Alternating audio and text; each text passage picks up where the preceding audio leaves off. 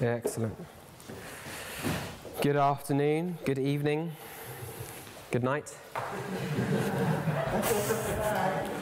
Some of you have already heard this message today, so either you just didn't understand it the first time, which means I'm terrible, or it was so good you wanted to come back and hear it again. In pride, I say it's probably the latter. It definitely is, no. And some of you are hearing this for the first time, and anyone who's listening online, very welcome. We're continuing our series through the Gospel of Luke, as Servants Church does. We teach through books of the Bible, believing that nothing should be missed out, that all of it's really important for us and can help us grow. So today, I've been given Luke chapter 13, verses 1 to 9. A fairly short passage, but apparently I managed to speak on it for 45 minutes this morning. So that's how long what I can do with 9 verses. Just to recall, I managed to do something like 2.5 chapters in 2 Chronicles in the same amount of time. So I don't know how it works. That was like 1.5 years ago or something I taught on 2 Chronicles. That was really hard to teach on 2.5 chapters of the Bible in just 45 minutes. But today I've got 9 verses, so we can really get into it, really figure out what does God want to teach us today? Why has he recorded this in his word for us? All right, let's get into it. Luke 13, chapter 13, verses 1 to 9. There were some present at that very time who told him about the Galileans whose blood Pilate had mingled with their sacrifices. And he answered them, "Do you think that these Galileans were worse sinners than all the other Galileans, because they suffered in this way? No, I tell you, but unless you repent, you will all likewise perish. Or those 18 on whom the tower of Siloam fell and killed them, do you think that they were worse offenders than all the others who lived in Jerusalem? No, I tell you, but unless you repent, you will all likewise perish." And he told this parable. A man had a fig tree planted in his vineyard, and he came seeking fruit on it and found none. And he said to the vine dresser, "Look, for 3 years now I have come seeking fruit on this fig tree, and I find none. Cut it down. Why should it use up the ground?" And he answered him, "Sir, let it alone this year also, until I dig around it and put on manure. Then if it should bear fruit next year, well and good. But if not, you can cut it down." So there are certain words as Christians that, unless you're a certain type of Christian, you tend to back off from. And repentance, I think, is fair to say repentance is one of them. Perishing, these aren't nice words. I'd much rather speak far longer on the love of God and the sacrifice and grace and mercy and all these other terrific things. But this is why we go through verse by verse through the scriptures, so we don't avoid things like repentance, so we don't avoid things like perishing or even suffering. There's something for us to learn here, and we want to get into it. So before it even gets into it, it says in the first verse, it says, there were some present at that very time. Well, what very time? What's the context? When is this happening? Well, Jesus has been teaching and warning now to crowds in this area for about the last chapter and a half. So we can actually go back and just see what has been being talked about over the last few weeks through teachings at Servants Church. But obviously, if you weren't here, you can go back and read in chapters 11 and chapters 12. We have all these warnings, these parables, and these calls to right behaviour. And so they were on the screen. When did the screen stop working? I'm holding you directly responsible. Okay, so I've got a few here. I've got a list of a few things that come up in chapters 11 and 12. And so I just want to read these out to you to remind us of some of the things Jesus has been teaching about, so that we understand what the Jews are responding to in this passage. Okay, so he's talked about, he says, woe to the Pharisees and the lawyers.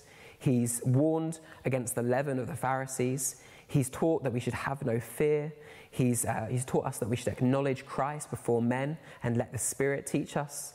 He told the parable of the rich fool, and he's encouraged us to be laying up our treasure in heaven. He's reminded us not to be anxious about our life, but to seek his kingdom. And he's told us we must be ready, that much is required of us. He said that he didn't come to bring peace, but division. Will you be on the side of the Messiah, or will you not? Are you interpreting the time? Are you seeing what's around you? Do you have your eyes open? And have you settled with your accuser? Are you making amends, or are you hurting people along the way and not apologizing for it? Are you making amends? And there was a bit of an ominous tone right at the end of chapter 12 as he tells you to settle with your accuser before you get to the courtroom. And that's quite haunting, isn't it, as we think that we're approaching a courtroom where are we going to have to justify, we're going to have to deal with all the things that we've done and the weight of what we've done. And he says, there is time for you to make amends. There's an opportunity here to make amends. And unfortunately, though, as we get into chapter 13, which we read before, suddenly we realise that they've deflected. They're deflecting. They are saying, oh yes, we all know all about people who need to repent or who didn't have time to repent. Do you know about the Galileans? How do you remember the Galileans? They were killed by Pilate and their blood was mingled with the sacrifices. What an awful thing to happen to someone. Those people, they must have been really bad sinners. Those people, they must have been really bad. And they're deflecting. They're talking about the other people they know who need to repent. They're talking about the other people they know who need to change. And instead, Jesus, as we'll get on to, reminds us that we need to be looking at ourselves first. We need to be looking at our hearts first and realizing where we need to change. Not just, oh, look at them, they need to change. I've definitely heard a preach and thought, oh, this person that I can think of, maybe someone in my family or one of my friends, they really need to hear this message. But instead, I need to hear this message. It's so easy to not apply it to ourselves and start to apply things to other people. And this is what they're doing here. This is what the Pharisees are doing, or the Jews, by bringing up this story, by gossiping, really, by gossiping. As we'll talk about as we do communion later on, we need to examine ourselves. We need to think about our behaviour before, and think about how we're living our lives before we take communion. And the Bible holds that very seriously. Okay, so let's move on a little bit more. All right, so there is a question asked, isn't there, here? As we look at this passage about all this suffering and death, we see that is asking a question of, well, why does suffering exist and why does death exist? This is a huge question. And if you're looking at the Old Testament, I can see why perhaps there are certain passages that make you think that maybe if you are suffering, it's because of your sin or something that you've done. But in the New Testament especially, and when Jesus is confronted with these situations, he never says, oh, that person sinned, that's why they're suffering that way. Instead, I've got a few examples here and I'd like to read out to you. And for example, in John 9, the disciples confront a blind man and they ask this question. They say, Jesus, who sinned? This man who's blind or his parents? And Jesus responded, neither this man nor his parents sinned, but this happened so that the works of God might be displayed in him. So he says, you're asking the wrong question. Instead, you should be asking, okay, how can we see God's glory work in this suffering and in this pain? And we know that good people and evil people experience the good things in life. It says in Matthew 5 verse 4, he makes the sun rise on the evil and on the good and sends rain. Rain is a good thing because of farming and things. Rain on the just and on the unjust. So good things come to good and bad people. And in this passage, it says, do you think that these Galileans who died and suffered so terribly, that they are worse sinners? And the answer is no, they're not worse sinners. Instead, we need to look at ourselves and we need to stop gossiping about other people and the issues going on in other people's lives and reflect on and maybe ask others to help us with the issues going on in our own lives. And this, I think, when you get these verses in the New Testament, especially about judging one another, I think that's what it's really getting at. In Luke 6, verse 42, it says, how can you say to your brother, brother, let me take the speck out of your eye, when you yourself fail to see the plank in your own eye? We desperately need help. We desperately need to change. So are we really going to start pointing out the faults in others before we've started dealing with our own issues? In John 8, verse 7, there's a woman caught in adultery. And Jesus doesn't say that maybe that there shouldn't be a consequence for her, but he says, let any one of you who is without sin be the first to throw a stone at her. And they all walked away because none of them could say that they were sinless. They all were sinners, and they couldn't judge because they themselves were sinners. So, and this is yeah. Before I go on, I just want to talk about this story. So Galileans, we think Galileans, especially in this culture, Galileans were not great. They were from the bad area of the country. They mixed with foreigners far too much, and they were less pure than, the nice people who lived in Jerusalem, who they kept themselves really pure and good in Jerusalem, right? But up in the north, up in Galilee, they were surrounded by the Samaritans, and they were surrounded by other, modern-day Turkey and things like that. So they didn't stick to stuff like they really should. And of course, I'm being sarcastic. And obviously Pilate, we know from Pilate that he was even worse. Pilate's the one that killed them and desecrated their sacrifices by mixing their blood. And it's interesting and it's humbling that Pilate here we've heard him, he was briefly mentioned in Luke chapter 3. Then we hear this horrific story of what Pilate did in Luke 13. The next time we hear of him, I think, is in Luke chapter 23, when he's the one to judge Jesus. And he judges Jesus innocent 3 times. So an evil man like Pilate was able to see that Jesus was innocent 3 times. And yet here we've got Jews who even though they see themselves as pure and holy, they don't get Jesus. They can't grapple with Jesus. It's almost like he's so good, they think he's bad. It doesn't make sense. They don't get it. Jesus goes further and gives them another story not to gossip about, but another story to kind of push home his point. He says, what about Jerusalem? What about that tower in Jerusalem that fell down? If Jerusalem is so good, well, why did something bad happen there then? Yeah. No, it's not about where bad things happen. It's not about that. It's about the fact that he says, no, if you don't repent, you will likewise perish. No matter who you are, wherever you're from, whatever your background is, you're in the same boat as the rest of us. And that's one of the amazing reasons why we can be so inclusive as a church.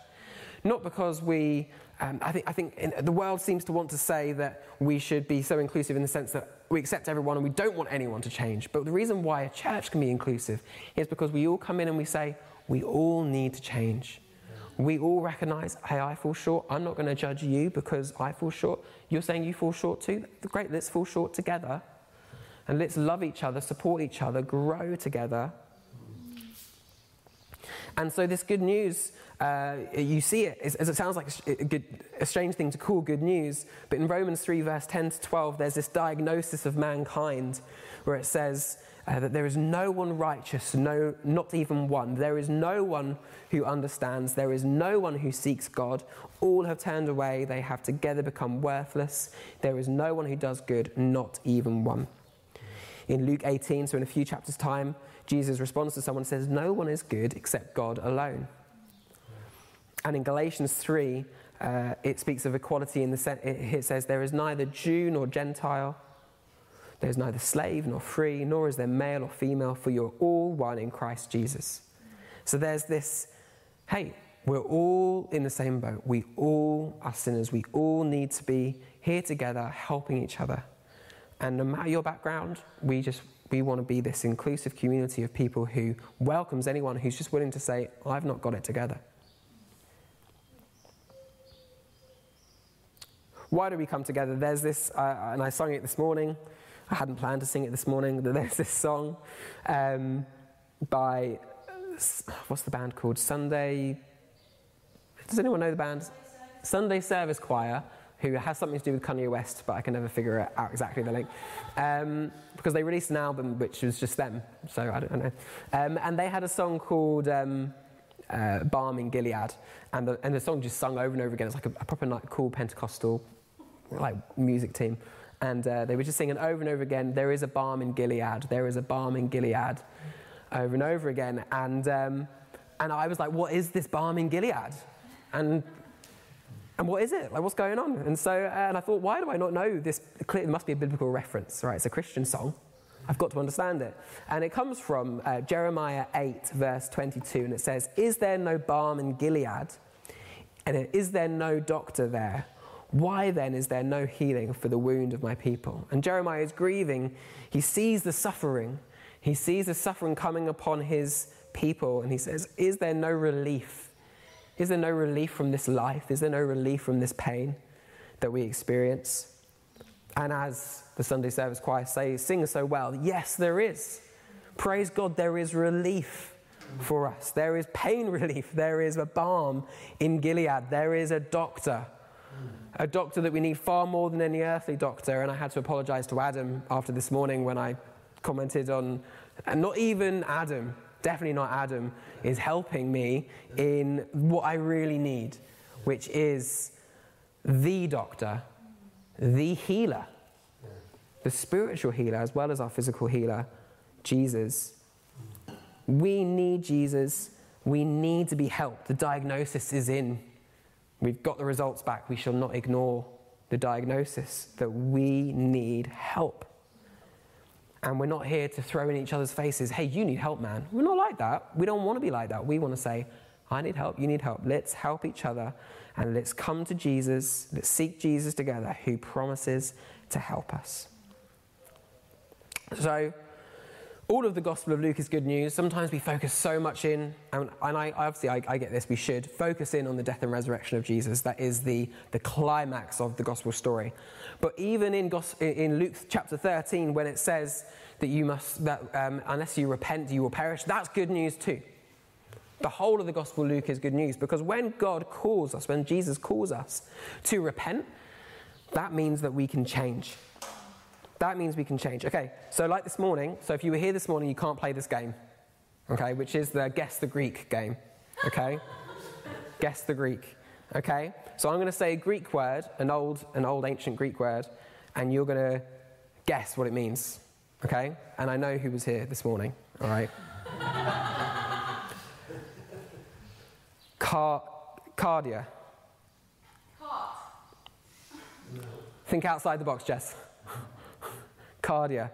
Okay, think cardio. Heart. Very good. Well, you should have said it louder. This is an easier one. Cosmos. Universe, space. Universe, the world. So when it says God, for God so loved the world, for God so loved the cosmos, that he gave his one and only son. Psyche. Brain? Yeah. Well, like soul, like yourself, like your inner being. Gynae. Gynae. Gynecology? No. Woman. Just means woman. Nothing weird. All right? Metanoia. Metanoia. Means change your mind. You might know meta like metamorphosis, like changing. Metanoia. It means change your mind. So sometimes we hear the word repentance, and maybe you've been shouted at in the street, repent, or maybe I've never actually heard someone shout at me on the street, repent, but that's the idea that we're told that's when the word is used. I've never actually seen it done that way. But so for some reason as a culture we're kind of scared of this word repentance often. But if we just change it to, it means change your mind, suddenly it's not as intimidating. And so if we go back and we read Jesus saying, no, I tell you, but unless you change your mind, you will likewise perish. We can start to ask some really good questions. Change our mind about what? What should we be changing our mind about? What ways would Jesus recommend I change my mind? And also, who is asking me to change my mind? Because if If a random person came up to you in the street and told you to change your mind about something, you'd be like, who are you to tell me to change my mind? If a policeman came up to you and said you were speeding, I'd change your mind about doing that again. You might go, yes, I'm scared of seeing you again, officer. And if God in the flesh tells you to change your mind, I'd start listening. I would start to be like, yes, sir. Yes, Lord. What would you like me to change my mind about? What can I do? And so, obviously, I recommend reading chapters 11 and 12 with that mindset of God is asking me to change my mind about these things. He's expecting that it will change. It will take a switch in your head. It will take a shift. And I think, as well as reading Scripture, the more we read Scripture, as we read Scripture, more comes out. More things in my mind that I'm like, oh, I didn't think that way before, or I didn't really want to change this. I didn't really want to do that thing. Oh, I could actually be better that way, but that requires a bit of effort. That requires a bit of humility that I'd really rather not have to process and have to deal with. But when God is telling you to change your mind, then we better start listening. And it is a message of hope. If I tell you you can change your mind, you might just think, well, no, I can't. You know, I've met people that say, I can't change. I always do this. I keep falling back into the same patterns of behavior. Maybe they don't say it quite like that, but they say that they can't change. They say that, oh, I was like, how was your weekend? Oh, I did the same mistake I've always made. They don't believe they can change. People think that they're just the way that they are, and maybe they blame their parents for it, or maybe they blame whatever it happens to be, the culture that we live in, or the expectations from society, or whatever we blame for not changing. Jesus here is calling us to change, and because God calls us to change, he will help us change. And I wish I could, and even this morning, I wish I could have spent a lot more time talking about how God helps us change, because that is amazing through the Holy Spirit, how he helps us change. It's not in this passage, and so I want to kind of stick to the passage. but especially, later on in the Gospel of Luke, it talks about Jesus sending the helper, and in the Gospel of John as well, sending that helper who comes and before, and in Acts as well, when Jesus goes up into heaven, he tells them, don't go out and start preaching yet, but wait for the Holy Spirit to come, because it's so important that it's sort of impossible to change without Jesus making it possible. And he will make it possible. He will make it possible. As we start to respond, as we start to change and seeing his authority and seeing him call us, he will help us by his Holy Spirit. He pours it out so freely. You can change. He's not being cruel. He's not setting us unrealistic expectations. He's calling us to change, and he'll empower us to change. He will do it. And this repentance, this changing of mind, is met with forgiveness. It's met with forgiveness in the ways that we will fail to change, because we'll fail to change, and the ways that we haven't changed quite when we should have done, and the things we messed up, and the things we did in the past. He gives us this clean slate. He gives us this fresh start, this new start. His mercies are new every morning. But this was cemented, this was made concrete once and for all times on the cross, when Jesus died on the cross. And we see this so beautifully in... so you remember when Jesus was on the cross, he had two criminals on either side of him. And the Gospel of Luke is actually the only person to record what I'm about to read to you, which is here. One of the criminals who hung there hurled insults at him, Jesus. "Aren't you the Messiah? Save yourself and us." But the other criminal rebuked him. "Don't you fear God," he said. "Since you are under the same sentence, we are punished justly. For we are getting what our deeds deserve, but this man has done nothing wrong."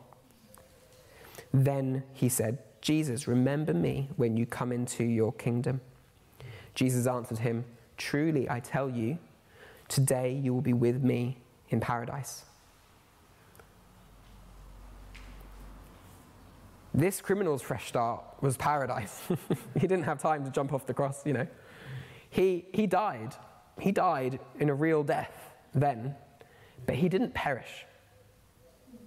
I think there's a difference in Scripture. I think because it says repent, or otherwise you will perish. So if we repent, we won't perish.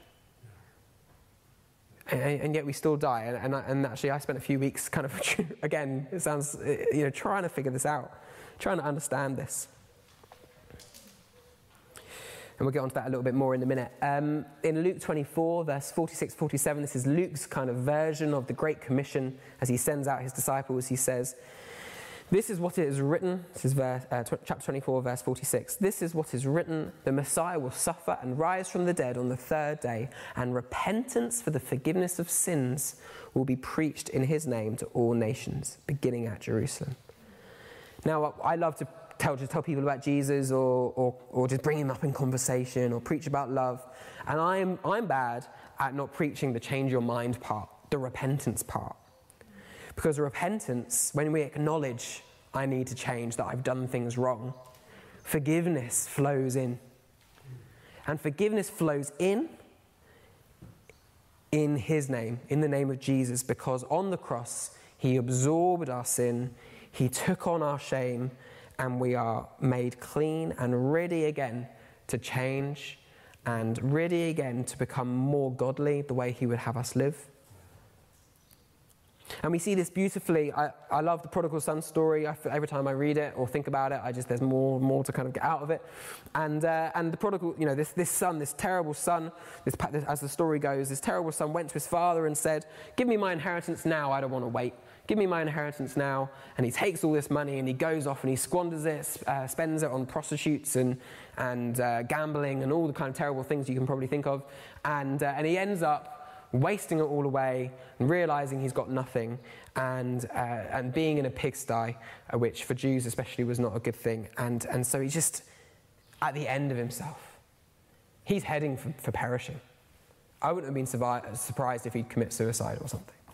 He would have not just died, but perished, separated from his father. So he turns back to his father. He thinks in his mind, if I go back to my father, I'll just be a slave. I could be a slave for him. It'd be better than this. So he goes back to his father. And as his father sees him coming from a long way off, and the story goes as he kind of picks up everything and he runs out towards his son. So he does something shameful. It would have been shameful for a man to have run above a certain age. And he would just gathering up and running through his town or whatever and being seen by his neighbours, shaming himself. That would have been probably the more talk of the town afterwards, I bet, than actually the son even coming back. He absorbed the shame of his son, and he then puts his son and throws a party for him. And so we see this repentance, we see this turning back, we see how it's met with forgiveness. We think about there's no more perishing, there's the party.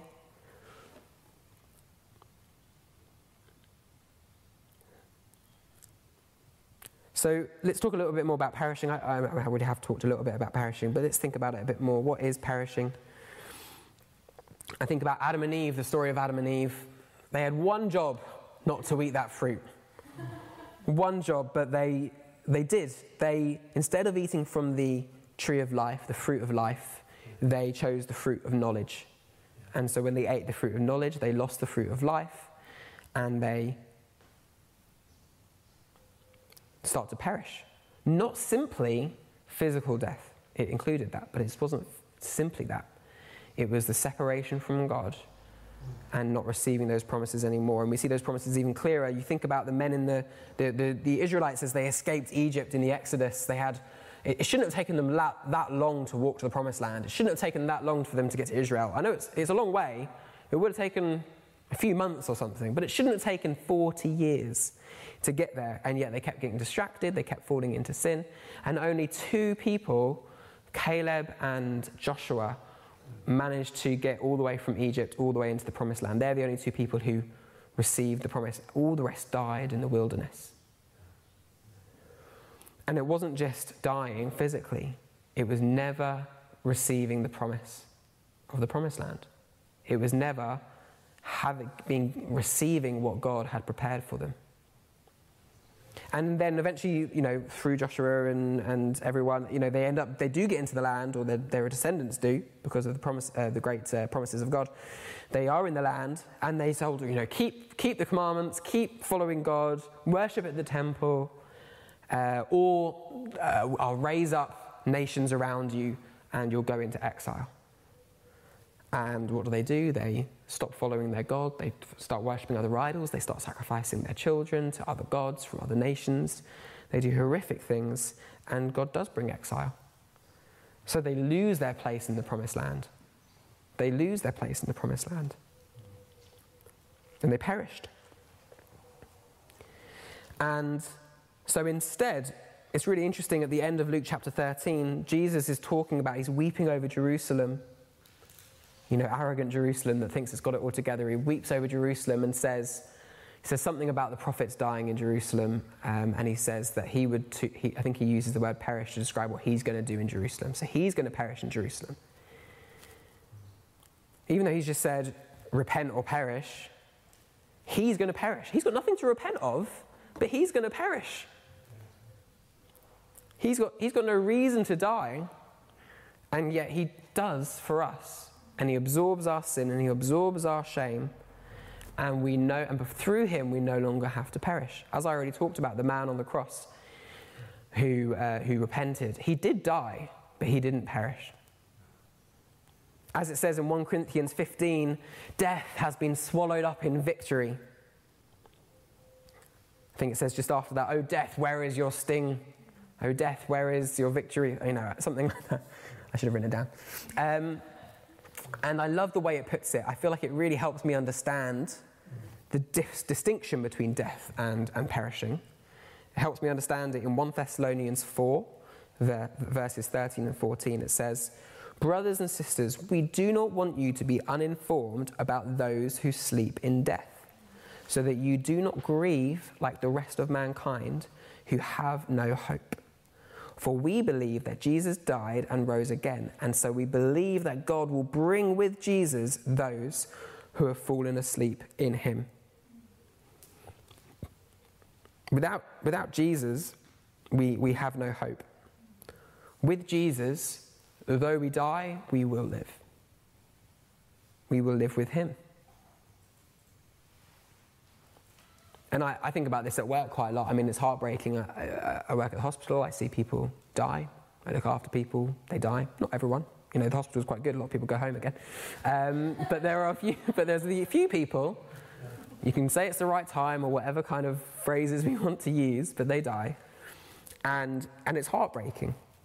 And I don't always know the state of their heart. I don't know what they think about God. I don't know how to always mentally process that. But I think about a passage like this. For those who do believe in Jesus, though they die, God will bring with Jesus those who have fallen asleep. Those who have fallen asleep in him, in Jesus. So we have a hope. As believers, we have a hope. We're all at different ages, but even though working in the hospital has made me think about my own death. You know? And some of us are closer to it than others, and I feel almost awkward about that, and I don't know why I feel awkward about that, but it's true. But we have a hope. We have a hope. We have a hope, and if I get hit by a car tomorrow, I have a hope. I die in that hope, and I will come back with Jesus. And if I die tomorrow, don't worry about me. Don't not have hope.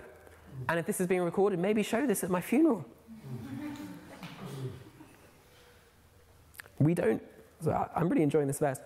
We don't just sleep, but we will rise again. Don't grieve like the rest of mankind.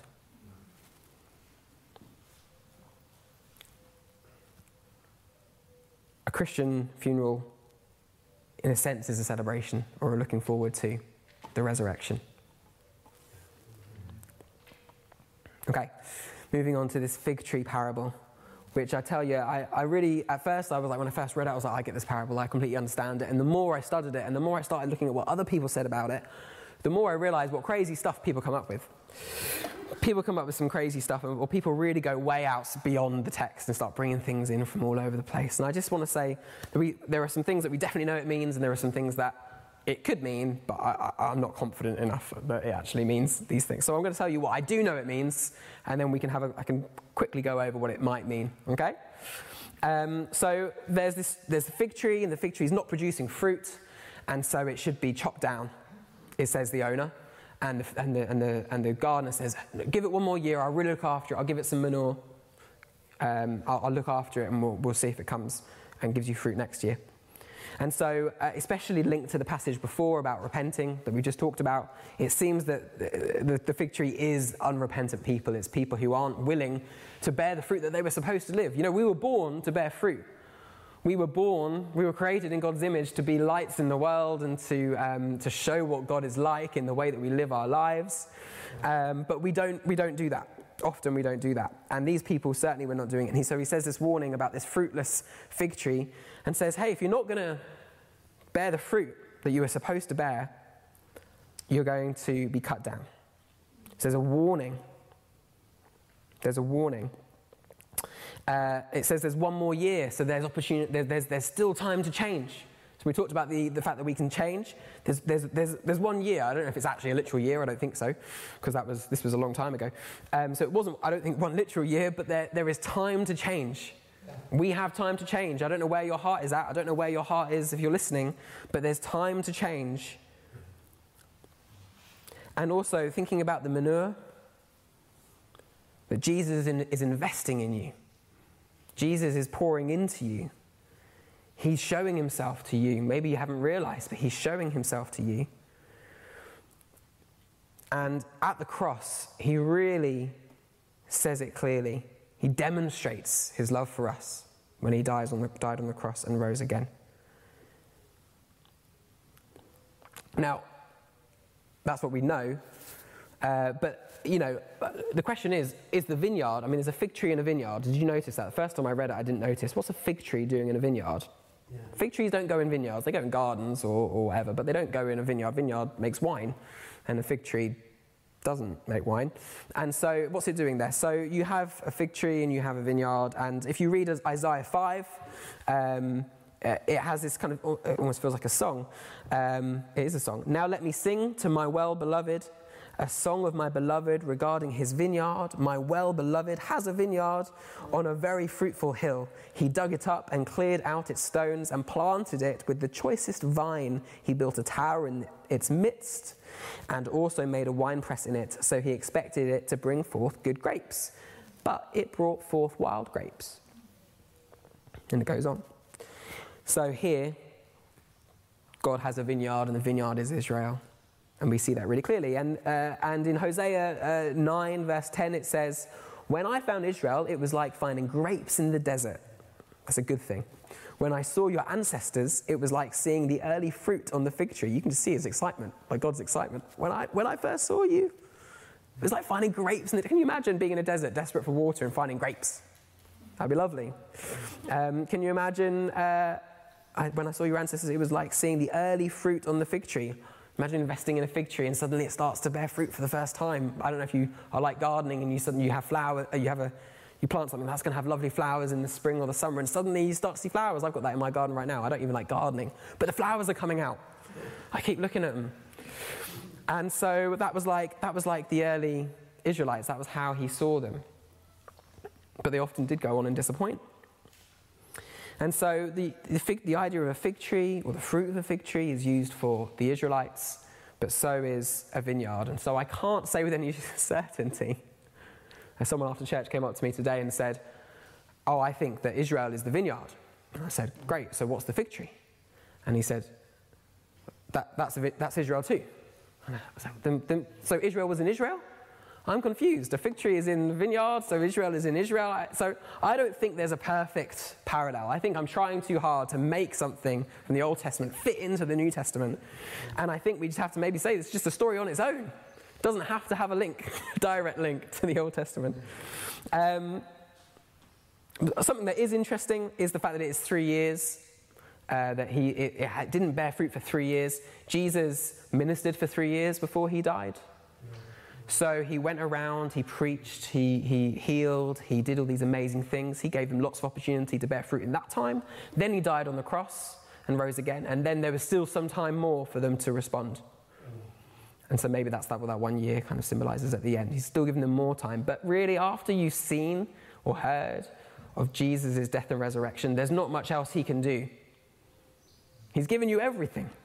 Everything has been done for you. by the time you reach the death and resurrection of Jesus. He's made a way for you to be right with him. He's made a way for your sin to be completely taken away. He's given you eternal life. He's proven who he was by his resurrection and his appearances. There's not much else he can do. So I think that's why it says if you can't respond then, you're not going to respond and you're going to be cut off. And so who's being cut off? Well, if it's the Jews who were cut off, this does kind of link in with Acts chapter 13 and what you read in Romans 9, 10 and 11 as well. And in Acts 13, Paul and Barnabas, they used to go to the Jews first. When they used to travel around the Mediterranean area, they used to go into a city and they'd find the Jews in the synagogue and they would speak to them and they would share the gospel with them first. Just to make sure that they had the opportunity to respond first.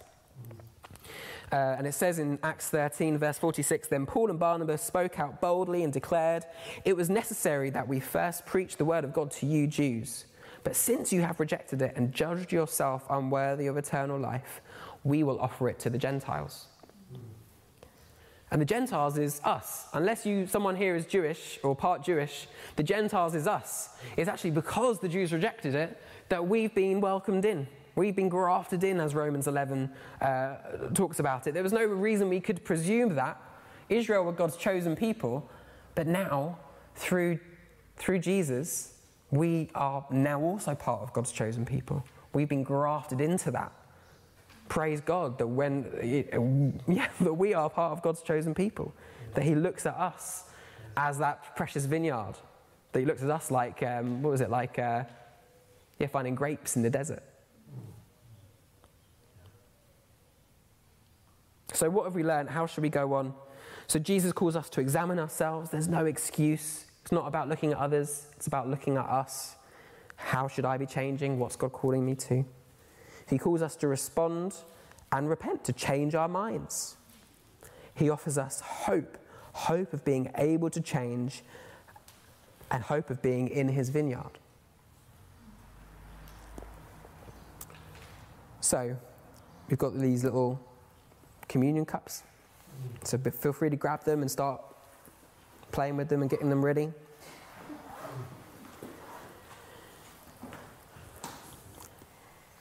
But we want to examine ourselves. We want to look at ourselves and think, Jesus, what are you calling me to change my mind about? Maybe you don't believe and you need to change your mind about who you believe in, who your authority is in life. Maybe your authority is yourself, or maybe it's some other religion or something like that. It should be Jesus. Jesus should be our authority. So do we need to change our mind about that? Do we need to, maybe we believed in Jesus, but we haven't actually recognized that I need to change my mind about what he calls me to, the life he wants me to live. And third thing, maybe you've been a Christian for a long time. Maybe you know, I've changed this, I've changed that. I no longer sleep around, I no longer do this. But you're not open to God continually prompting your heart to how he wants you to change and how he wants you to grow and develop still into a more godly and loving person.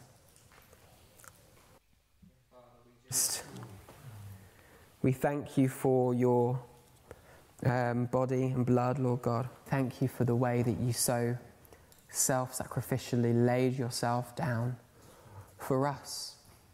The one person who didn't need to repent, Lord God.